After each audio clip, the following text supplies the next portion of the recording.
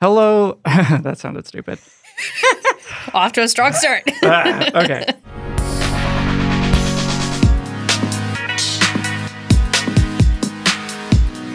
Hello, listeners. It has been a bit, but we are back. I am Emery Parker. And I'm Emily Williams. So I think I owe all of y'all an explanation for why it has been a minute since you've heard the last episode of Understand South Carolina. So obviously the last one published in December. And we'd always planned to sort of take a holiday break, winter break, as you will, in around Christmas and New Year's. And then my co-host Brooks Brunson around the same time got this like dream job offer from The New Yorker.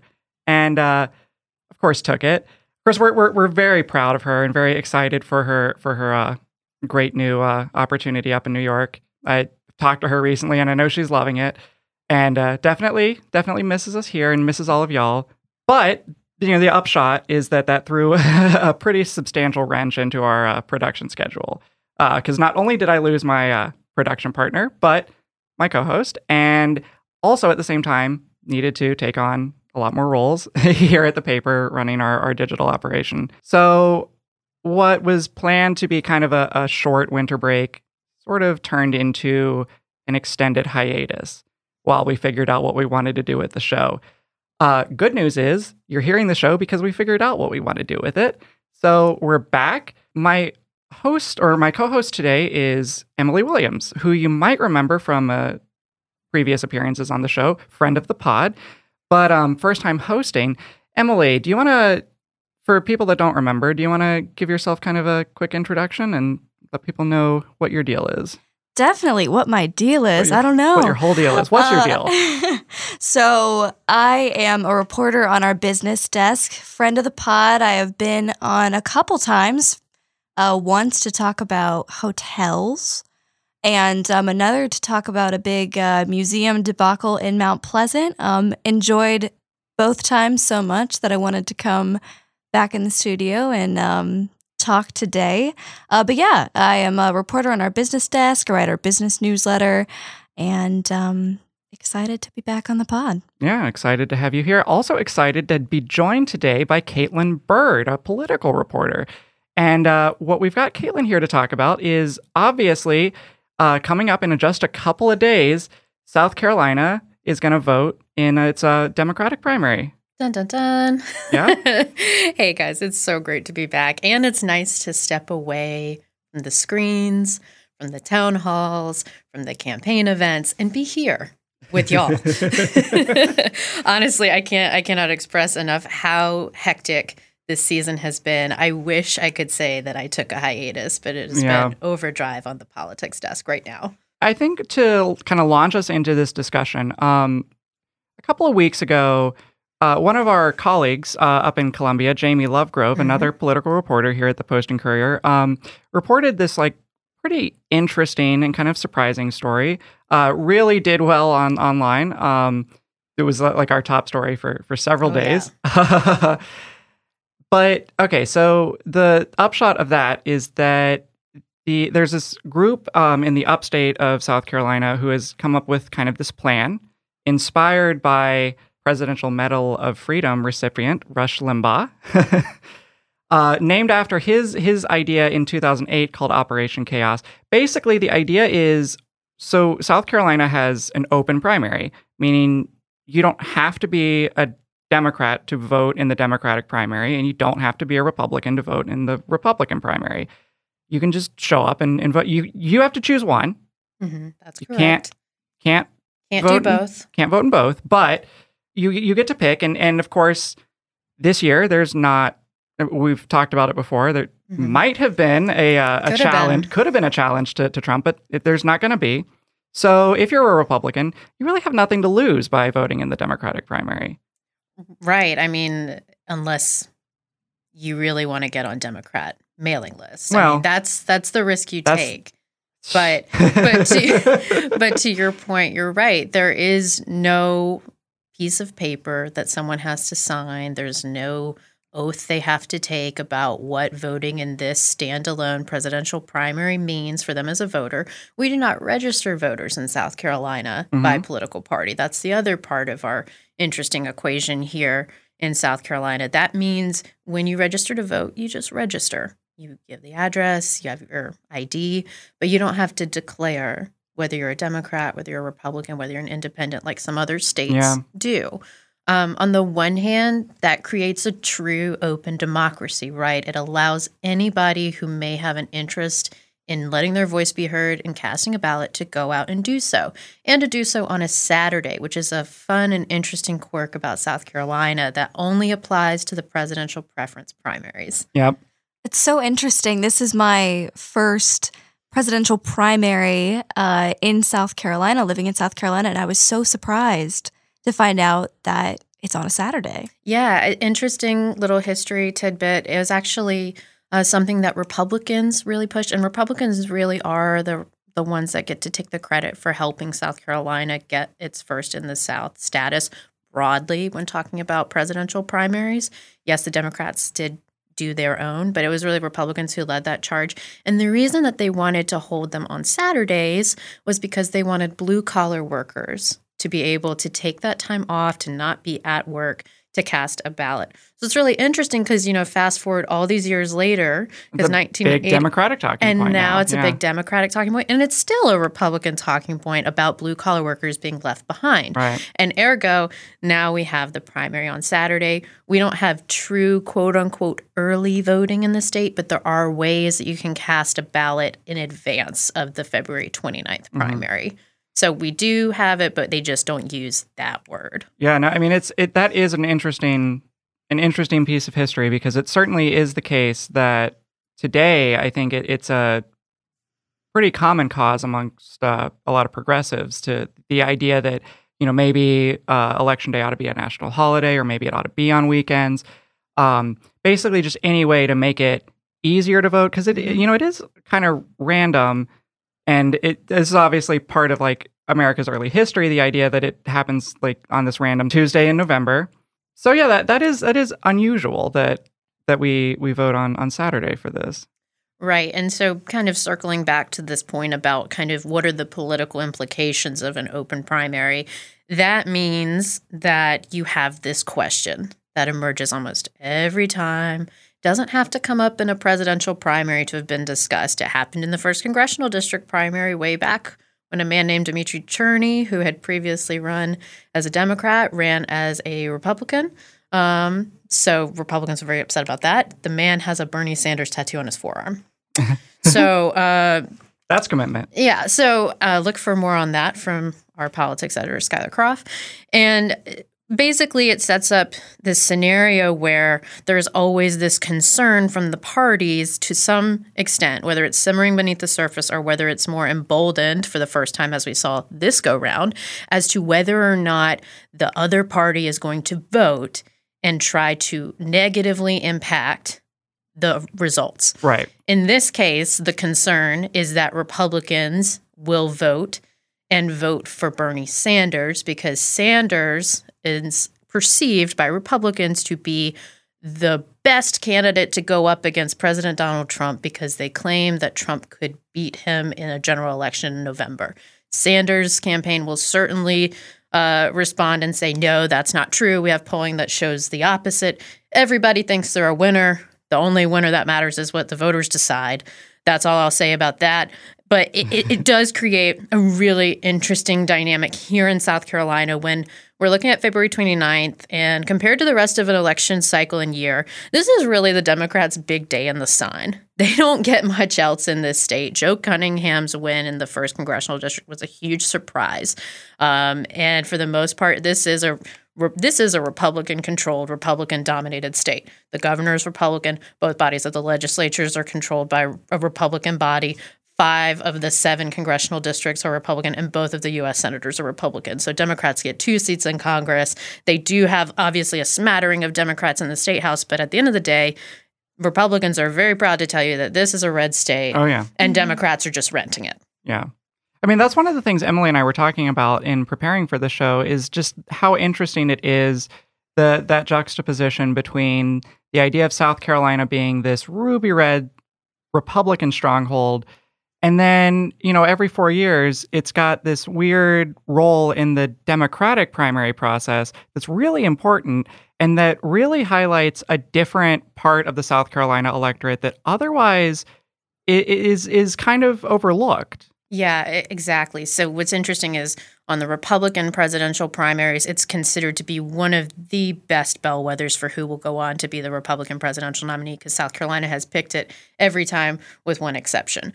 Now, on the Democratic side, it's not so much about how the Democrats here in South Carolina may be emblematic of national Republican attitude. Instead, South Carolina's Democratic presidential primary really holds this unique role of being the first indicator as to where African American voters may be leaning. Mm-hmm. And so that's a really unique and special responsibility that South Carolina has. It's one that I know that a lot of Democrats here take very seriously, even though they're fairly new at it when compared to states like Iowa that have been doing this for a very long time, and New Hampshire that is very proud about its first in the nation primary. South Carolina is still kind of the new kid on the early 4 block. It's really, really fascinating to see how South Carolina always seems to insert itself into the national political conversation that happens about what is the direction of these respective parties. So there's a group of Republicans in the upstate, right, that announced that they were trying to encourage Republicans, right, to vote for Bernie Sanders, and that is 2 goals, right? Mm-hmm. So the first being that they feel President Trump has the best chance of winning in the general election if he's facing Bernie Sanders, right, Mm-hmm. as his opponent. And then the second, and I almost find this one the more interesting element of it, is kind of getting Democrats to the thinking that the primary should be closed, right? Right. So that truly is the nugget that kind of gets lost in some of the national reporting that has happened as a result of our reporting. You're right. There has been a huge push among Republicans in recent years to try and get South Carolina to consider a closed primary system. They had a resolution that they voted on at their convention. It passed. They really want it to happen. One of the reasons why parties in particular may be more inclined to a closed party system is because it can give them better data. If they can have people who are self-identifying as Republicans, that sure as heck is a lot easier than trying to guess if someone's a Republican based on their voting roll history and based on if they do turn out in presidential primaries like this one. So it's a really interesting thing because on the one hand, even just this very public push, which has gotten national attention, is accomplishing so many things for the South Carolina Republican Party because it is a 2-fold push and potentially a 3-fold push because part of that argument for Republicans nationally who want to see Senator Sanders at the top of the ticket is that then they can campaign and message off of that all day long and try to make every Democrat a socialist Democrat. Right. So there's a lot to unpack there. But what's interesting is that while this has been a concern about kind of the backlash of an open primary, about the idea of meddling, the other thing is whether or not this push may actually have some legs.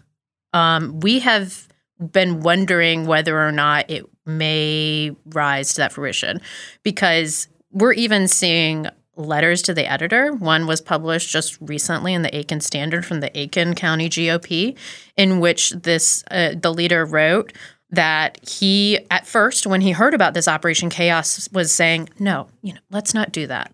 Let's not meddle. That's really not what we should be doing. We should take the high road. But then he writes that the impeachment inquiry, which he perceived to be a Democratic-led sham, now he is saying, you know what? Let's do it. And so that's the fact that this drumbeat isn't going away, that it's not just going to be isolated to that upstate group, which it originated with, the fact that Aiken County GOP is saying, let's do it. It sets up a really interesting dynamic because it has created now, because it's so public, a real conversation on the ground. This isn't something that's happening quietly amongst the parties being like, hey, I'm really worried that the Democrats are going to come vote in our stuff. Or Democrats being like, hey, I'm really worried the GOP is going to come vote. Now there may be some real concentrated, organized, open push. This also, of course, raises questions if Sanders were to perform very well, if not win. I mean, right, there would be no way for us to know if that had an outsized influence. Right. It definitely sets up a storyline of if Sanders were to win in South Carolina, how much Republicans would take credit for that win, and how much would his opponents want to cast exactly it as a that too not valid victory? Exactly. So it sets up all kinds of complications, but we don't say this, and we didn't write the story to strike fear into people. We wrote about it because we have never seen something so brazen before. Yeah. I mean, I think thinking back to like just the history of our open primary, like it's not an unusual thing for people to think about voting strategically. I think, due to South Carolina's Republicanness, I think it's maybe actually a little bit more common for Democrats to probably cross over and vote in Republican primaries. Of course, depending on, who's on the ballot and what the stakes are. But I think that's not an uncommon thing for Democrats to feel like, maybe my vote's going to matter a little bit more if I try to pick maybe like a more moderate Republican than, vote in the Democratic primary. I mean, of course, everybody has different thoughts about that and different motives. But yeah, I think that's really unusual, that the idea of like a real organized effort. I haven't seen that before. Right. We just haven't. It's unprecedented, and I feel like we are almost wearing out that term since 2016. Yeah. Everything since 2016 appears to be unprecedented. That does remind me, because one thing I wanted to bring up, the very first thing that I thought about when I read the story, rewinding time way back to like 10,000 years ago, when it was early or late 2015, early 2016, which feels like forever ago. I remember when President Trump first got into that election cycle, into that Republican primary, back when, before a lot of people were necessarily taking him very seriously, I remember there being discussions, online amongst some Democrats, and I remember people kind of throwing out the idea, well, maybe Trump would be a good candidate to run against, with a lot of the same thinking that this GOP group is using. The idea being that, Trump is so controversial, his negatives are so high, his message is so polarizing, maybe he'd be the strongest candidate to go up against. Of course, we know how that turned out. So that was kind of my very first thought is that people maybe ought to be a little bit careful about what they wish for. Politics is maybe a little bit more volatile than we take it for granted, One thing that is of concern for political scientists is that pretty much by definition and also especially by design, primaries are really meant to get your most engaged members of the party out to the polls. Usually the general election is truly general for a reason. It's meant to be more broad. Maybe people who aren't party activists, who aren't as engaged with specific political parties.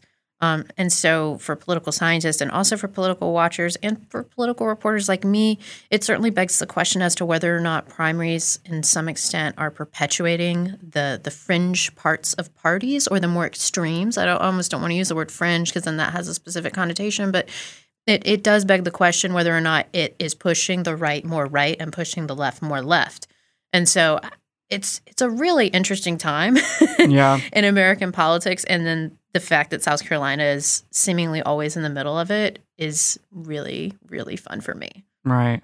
I think that question of electability, who on the other side do you want as your opponent for the better chance to win? It's just so interesting, and definitely one of the things that 2016 taught us is we may think we know what the outcomes are going to be, but we definitely don't until we actually see those votes come in. So in terms of electability, what things are looking like here in South Carolina, I think it'd be great if we can talk through some of the candidates and kind of what's their narrative here in South Carolina so far, starting with Sanders. What he's obviously coming off of some momentum in the last few weeks leading up to the primary here, what are you seeing in terms of Sanders and voters and what they're thinking here?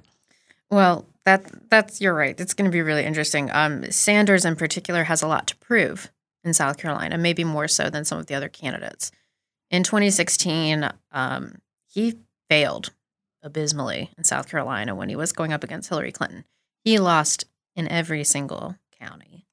He left the state before the results were tabulated, and he continued on into Super Tuesday. But once South Carolina voted, it was very clear at that point in the delegate counting cycle that Bernie Sanders would probably not go much further.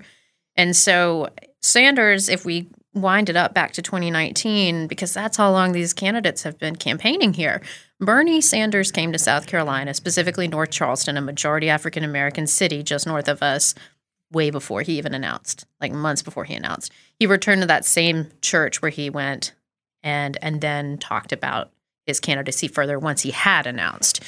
He did not announce here in South Carolina, but he made the point of stopping here to do a gut check on whether or not he should proceed. So Sanders this time really has almost his ceiling is pretty much as high as it can go because the thinking is he can't do much worse than he did last time. At the same time, there is a lot to prove, especially his support among African Americans. He only won about 14 or 16% of the vote from African Americans in 2016. So he's got a lot to prove. And that demographic is crucial in South Carolina. African American voters account for roughly 60% of likely Democratic presidential primary voters. So there's a reason why we talk a lot about people of color and voters of color in this state because they hold so much power in the Democratic presidential primary. So Bernie, in many ways, has been campaigning on what Bernie does best, Medicare for all. He hasn't really changed his tune and shifted that much since 2016. The people who were with him before appear, for the most part, with some exceptions, to be with him again. But at the same time, a lot of the ideas that he was pitching the last go-round have become a little bit more palatable to Democrats. Elizabeth Warren is a really good example. I'm not saying that Warren is an exact echo of Sanders, but some of his ideas that seemed maybe more out there don't seem so out there anymore and have been accepted. So Bernie is running as Bernie. He's really just moving forward. Biden, if we want to move into that, because Biden really is the name that comes up a lot when we're talking about the South Carolina Democratic primary. And the reason is that he's been polling at the top for more than a year. Right. He's still polling at the top. But his lead is narrowing, and that's raising some eyebrows not only here in the state, but also nationally as to what this may signal. Since he did have poor showings in Iowa and New Hampshire, we'll see what happens in Nevada because we are recording this on the Friday before. Yeah. So we're missing a data point. But if he has pretty much at this point banked everything on South Carolina. The Biden campaign is hoping and counting on South Carolina Democrats to vote for Joe Biden, then propel him to a momentum in the Super Tuesday states where about 40% of the delegates from the whole shebang are going to be decided and cast.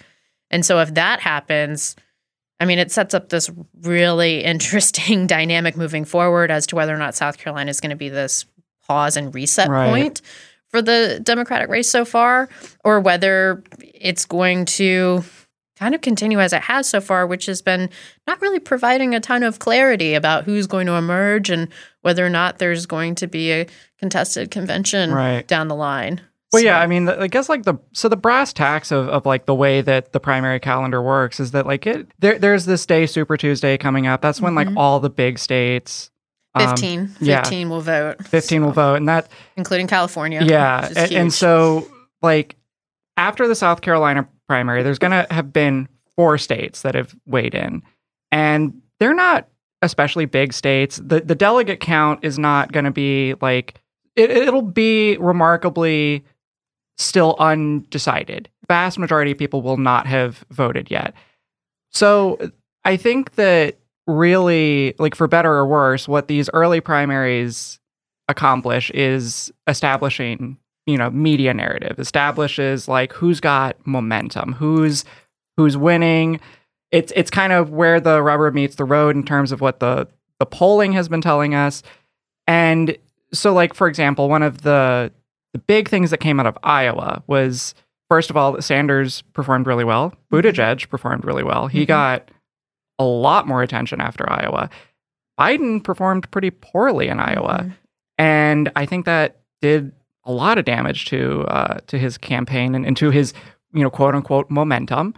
I think that's what I'm really curious to see is like, what are the narratives that will come out of South Carolina? Oh, how do we count the ways? Yeah. I also think beyond media narratives, though, and I think especially this year, you do have quite a few voters who, and I'm sure some who are voting Saturday in South Carolina, some who are voting on Super Tuesday who don't know what they're doing yet.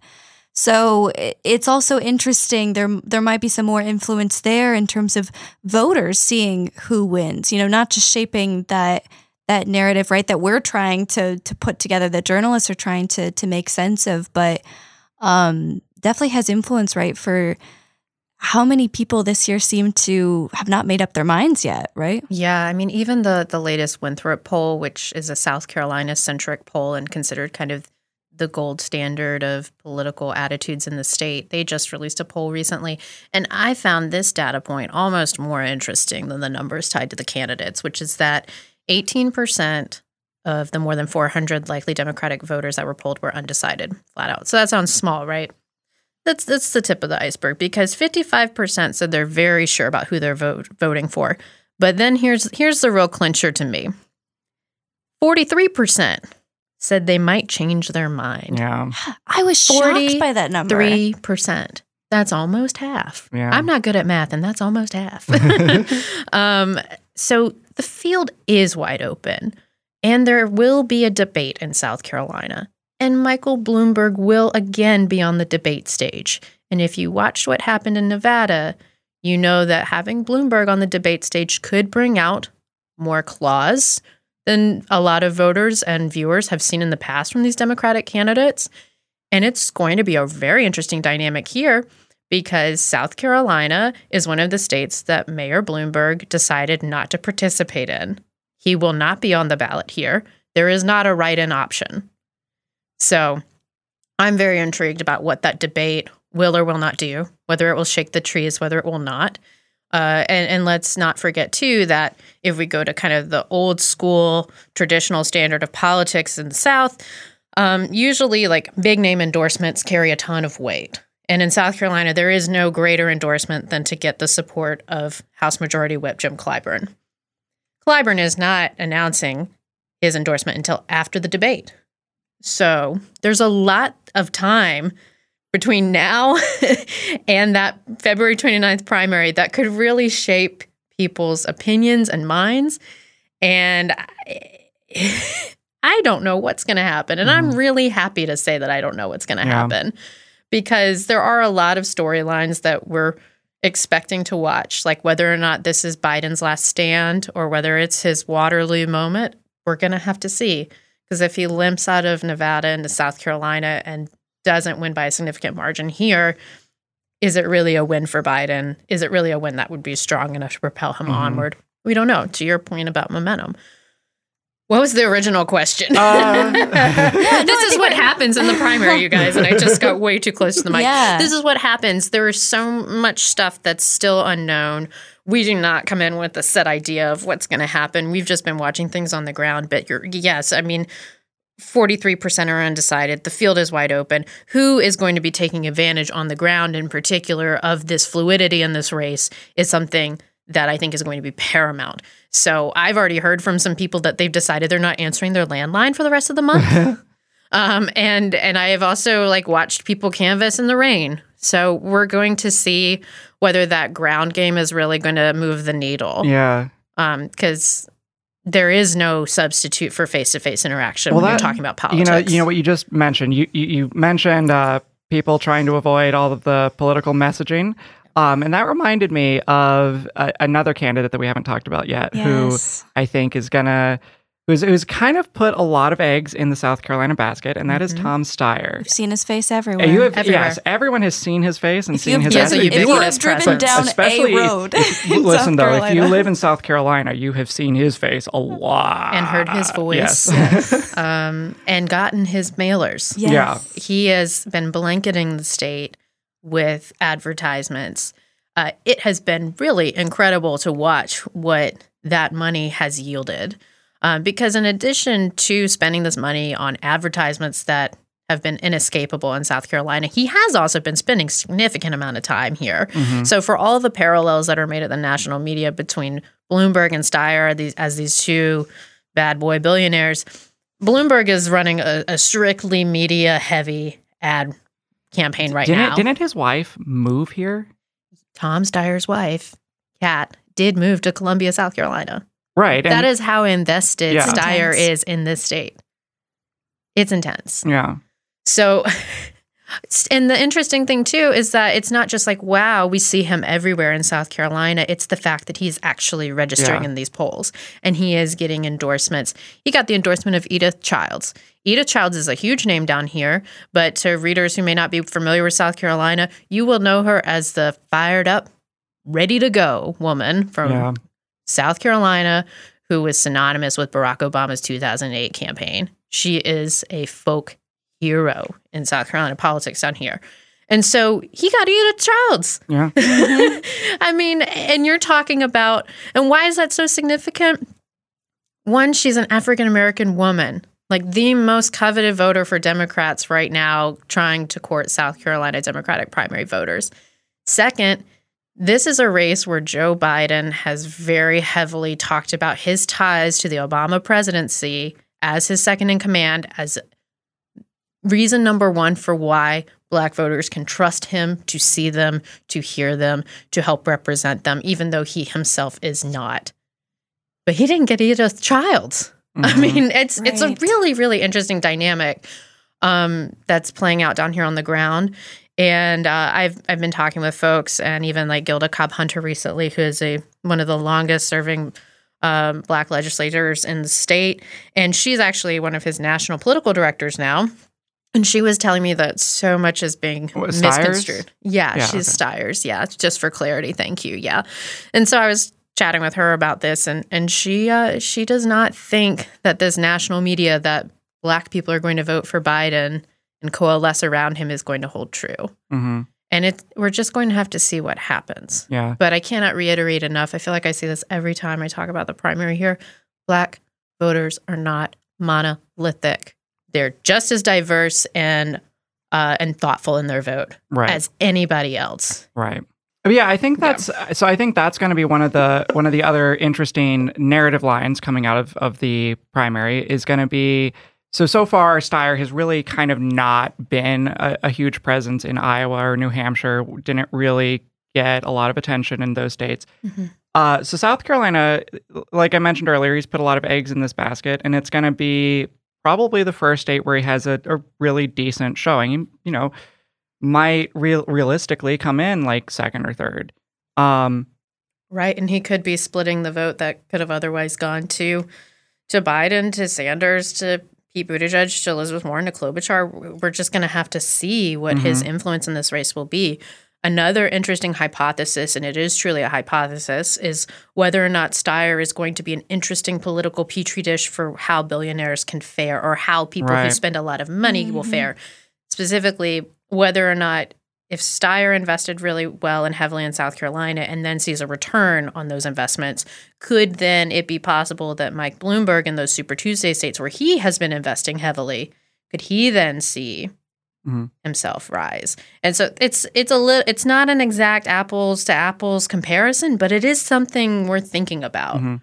So there's that. Yeah. So to round out the rest of the field, actually, before the show started, Emily reminded me of our candidate event tracker, which is this live feature we've had running on our site now for a little while. And the idea is we're just, logging all of the events that various candidates have put into the state. And, the interesting thing is if you go on that right now and look, you'll see a lot of names that you probably haven't heard of in a minute. Right? Because like this election cycle got started pretty early back several months ago. And, the field was much wider. And to this day, I think Cory Booker still put in the most number of visits, at least according to our tally in the state.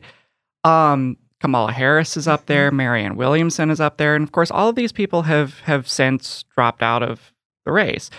So it's kind of interesting to see that the current pack of frontrunners weren't necessarily the people that campaigned real heavily in the state in the beginning. So what that leads me to, though, is as I'm kind of curious, Caitlin, like you're really plugged into, like you interface a lot with the campaigns and how they're organized and what their strategy is and like what's going on the ground. And so obviously, since Iowa and New Hampshire, two of the candidates that have risen most dramatically are Buttigieg and Klobuchar. Just saw the other day, Klobuchar hired had a big new hire in the state. And so these are people that haven't been campaigning real heavily in the state. But, you know, now that it's South Carolina's time in the sun, like what have you been seeing on the field or like on the ground and working with these campaigns? Are they really ramping up their efforts? Oh, yeah. The short answer is yes, but it only applies to one of the two that you mentioned. Yeah. Pete Buttigieg, yes. Amy Klobuchar, no. No. Amy Klobuchar had one staffer, pretty much, in South Carolina before Iowa and New Hampshire voted. She's trying to staff up a little bit now, but at this point in the race, it's unclear as to whether those staffing decisions will really be able to move the needle. We'll see. You know, you don't necessarily have to run a huge aggressive ground game to rise, but typically you do. Pete Buttigieg, his campaign has actually been very serious about South Carolina, even though kind of the narrative that has been haunting his campaign in South Carolina in particular is that he's not connecting with African-American voters. And so whether or not he's able to then overcome that in South Carolina, now that he is showing that, hey, I'm pretty viable. I'm viable in Iowa. I know it's really white. I'm pretty viable in New Hampshire, also really white. We'll see what happens in Nevada. Because let's step back for a second. Something that somebody told me at the beginning of this election cycle was that it's very simple. People want to be with the winner. Yeah. Okay? For all of the mulling around in the weeds that us political wonky types do, there's the human factor of a gut feeling. That it doesn't matter how many mailers get in your mailbox. It doesn't matter how many ads you see. You know in your gut who you want. And whoever it is with that gut feeling in South Carolina is, yes, it's going to be very difficult to quantify, but we have to remember that human beings are not always logical, and sometimes they just vote with their hearts instead of their heads. Right. And whether or not this election is one for Democrats of heads or hearts is going to be something that I hope that we'll be exploring as we move forward.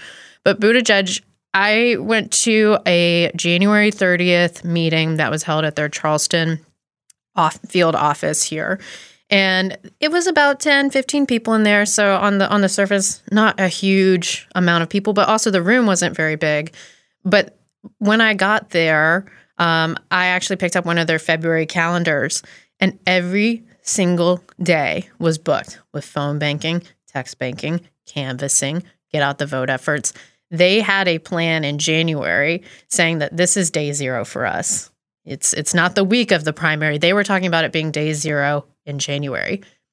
I don't think that Klobuchar at that point in the cycle was focused on South Carolina. I think that that's the challenge of this big chess game that we call presidential primaries of where do you want to invest? What will that show? And then can that then translate?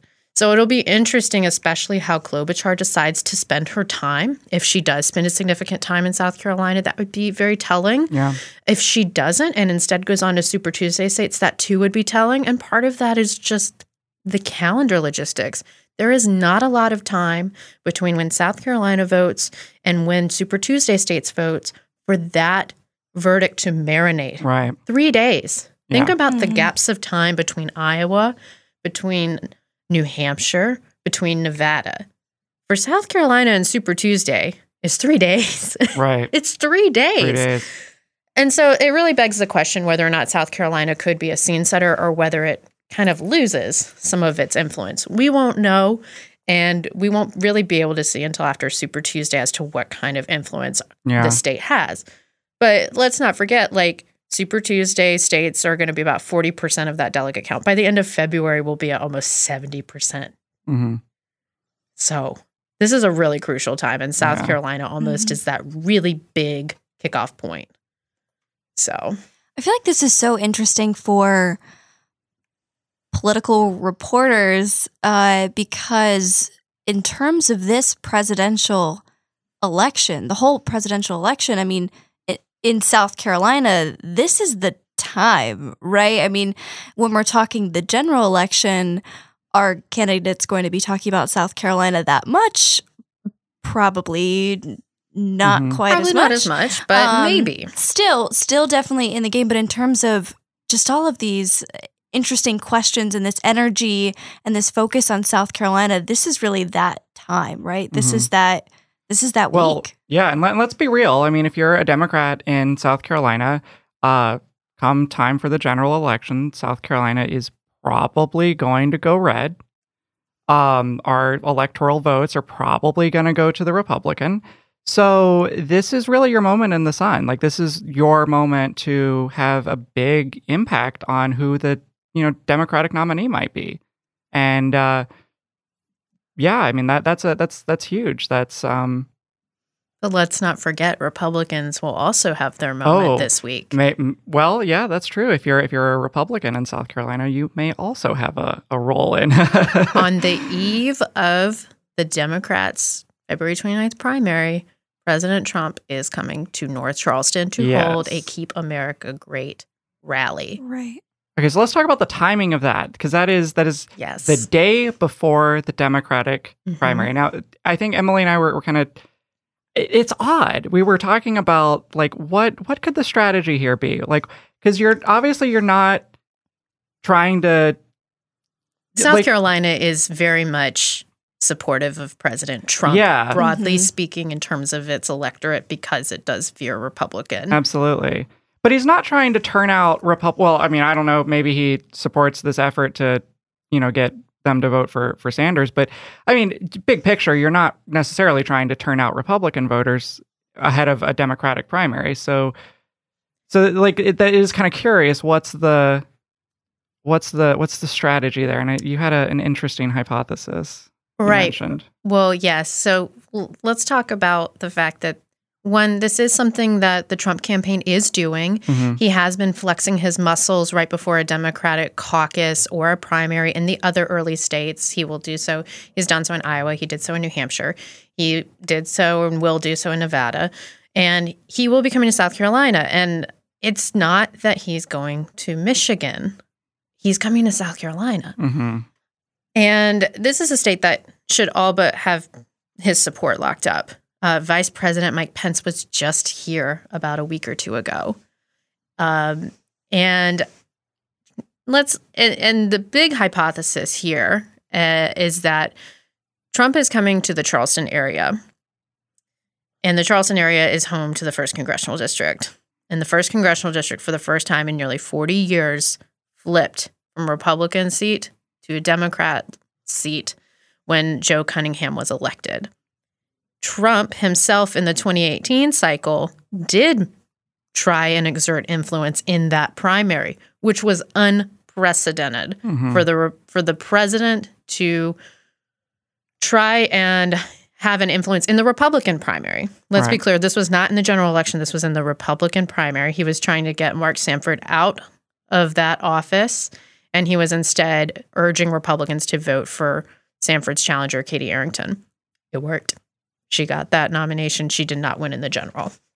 So why President Trump is coming here is really, really interesting, because this really is a show of strength in showing that South Carolina really, for all the attention that's being paid to Democrats in the state, this is a really clear signaling that we know it's a Republican state. Big wink, wink to the people who go out to his rally. And it is an opportunity for him to throw a punch at Joe Cunningham in his reelection bid.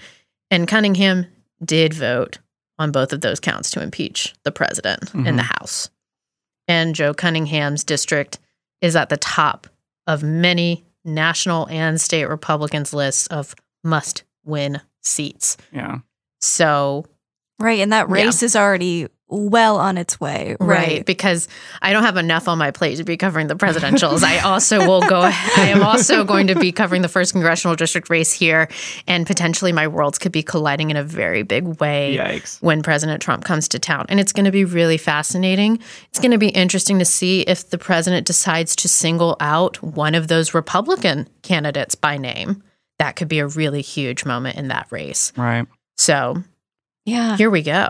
And if he does push for that Operation Chaos, what kind of an impact could that have on the primary the very next day?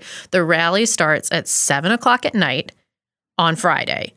The primary for South Carolina starts 12 hours later at 7 a.m. on Saturday and then closes at 7 p.m. Mm-hmm. Well, that leads me to, I think we can kind of wrap this up with just some practical questions about how you actually participate in this primary. What voters out there need to know. Okay, so you answered one of my questions. So it starts at... Yes, the polls open Saturday morning at 7 a.m. on February 29th, and they will close at 7 p.m. If you're standing in line at 7 p.m., if you're not, stay in the line. You just have to be standing in the line when polls close in order to cast that ballot. All right, now if you have not registered to vote, are you out of luck? Yes, you are. Sorry. Yes, that deadline has passed. But for clarity's sake, you did not have to register to vote specifically in this primary. You just have to be a registered South Carolina voter. You do not need a real ID to vote, but you will need a form of photo ID to vote. And where can people find out what their polling place is? scvotes.org is the State Election Commission website. When you go to scvotes.org, you will see a list of options, one of them being check my polling place. Yeah. That's what you'll want to click. And the information it will ask you for is your first and last name and I think your birth date. So it's not asking for your social security number. It truly is just a way for you to check, hey, I live on 123 Peach Street. Where do I vote? And what does my registration say? Does it say I still live at 123 Peach Street, or does it say I live at the apartment I actually lived in before? Mm-hmm. So that's really important. If you're still in the same precinct, you can still vote. You'll just need to fill out a change of address form when you get there. If you're in the state but you've moved precincts, you may have to cast a provisional ballot, but again, you can still cast that ballot. It's just kind of puts a little asterisk on it that they need to make sure that you are who you say you are. Mm-hmm. And did you have another voting question? No, go right ahead. And for people who want more political news, more information, how can they find your newsletter? Oh, well, what is our URL? Is it postandcourier.com/newsletters? It is postandcourier.com/newsletter sign up. No. See, this is why we ask. What I would tell people to do, though, is even easier than that, is just go to postandcourier.com, and then right up there at the top of the page, there's a nice little green button that says newsletters. Yes, click it. Click right there, and then you have a nice long list of every newsletter that we offer. Yes. And you can sign up for the Palmetto Politics newsletter right there. See, you don't even need me. Well, we need you to write the newsletter. Yes. Oh, yeah, that's right. Caitlin You do need that. I'm sorry, gets everybody. Up early to write that newsletter for people. Oh, and it's good too, and it's not just a list of headlines. It's this is my best QVC. Oh yeah, I really like it. I can see it. Impression. And guess what? It's not $19.99. It's free. It is free. You don't have to be a subscriber to the Post and Courier to get it. If those lines are busy, keep calling. Keep calling. Keep calling. But really, if you call my desk line, you may not be able to answer because I may not be at my desk. But yeah, I do just want to emphasize this is not just a list of headlines. It's not just a list of the stories that we published. This is actually a thing that Caitlin gets up and writes. It's great. It gives you analysis and insight. And especially this week, we're going to have a lot of information. If you're curious about whether or not a presidential candidate is going to be in your neck of the woods, We are actively corresponding with all of the campaigns to find out where these candidates are going to be for our coverage purposes, but also where they will be for voters. Because at the end of the day, that's who matters the most, is getting in front of voters. So when we know, you will know. And you'll know every morning at 8:30 a.m., Monday through Friday. Only 5-day-a-week political newsletter in the state. So, primary, bottom line, what's going to come out of this? Clarity with the side of cluster. All right, clarity with the side of cluster. Well, I know that I wish you luck this week and coffee and energy, and I know it's going to be a busy one for you. Thank you. Don't forget to get out there and vote. Absolutely. Participate in democracy. Ooh. Please to borrow another newspaper slogan, democracy dies in darkness. Don't let it. Turn on the light, y'all. Go vote. All right. Thanks for listening. And I just want to reassure you, the podcast is back. And I am happy to be here. Happy to have Emily here today and happy to have Caitlin here. Thanks, y'all, for joining. Thank you so much. Thank you. That was fun. All right.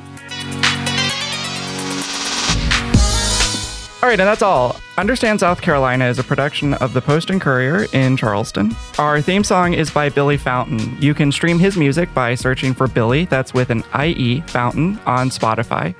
We'd love to hear what you think about the show. You can get in touch with us by emailing understandsc@postandcourier.com, or, of course, you can tweet at us with any questions or comments. And if you're a fan of the show, please take a second to like us and leave a rating on the Apple Podcast Store. See y'all later.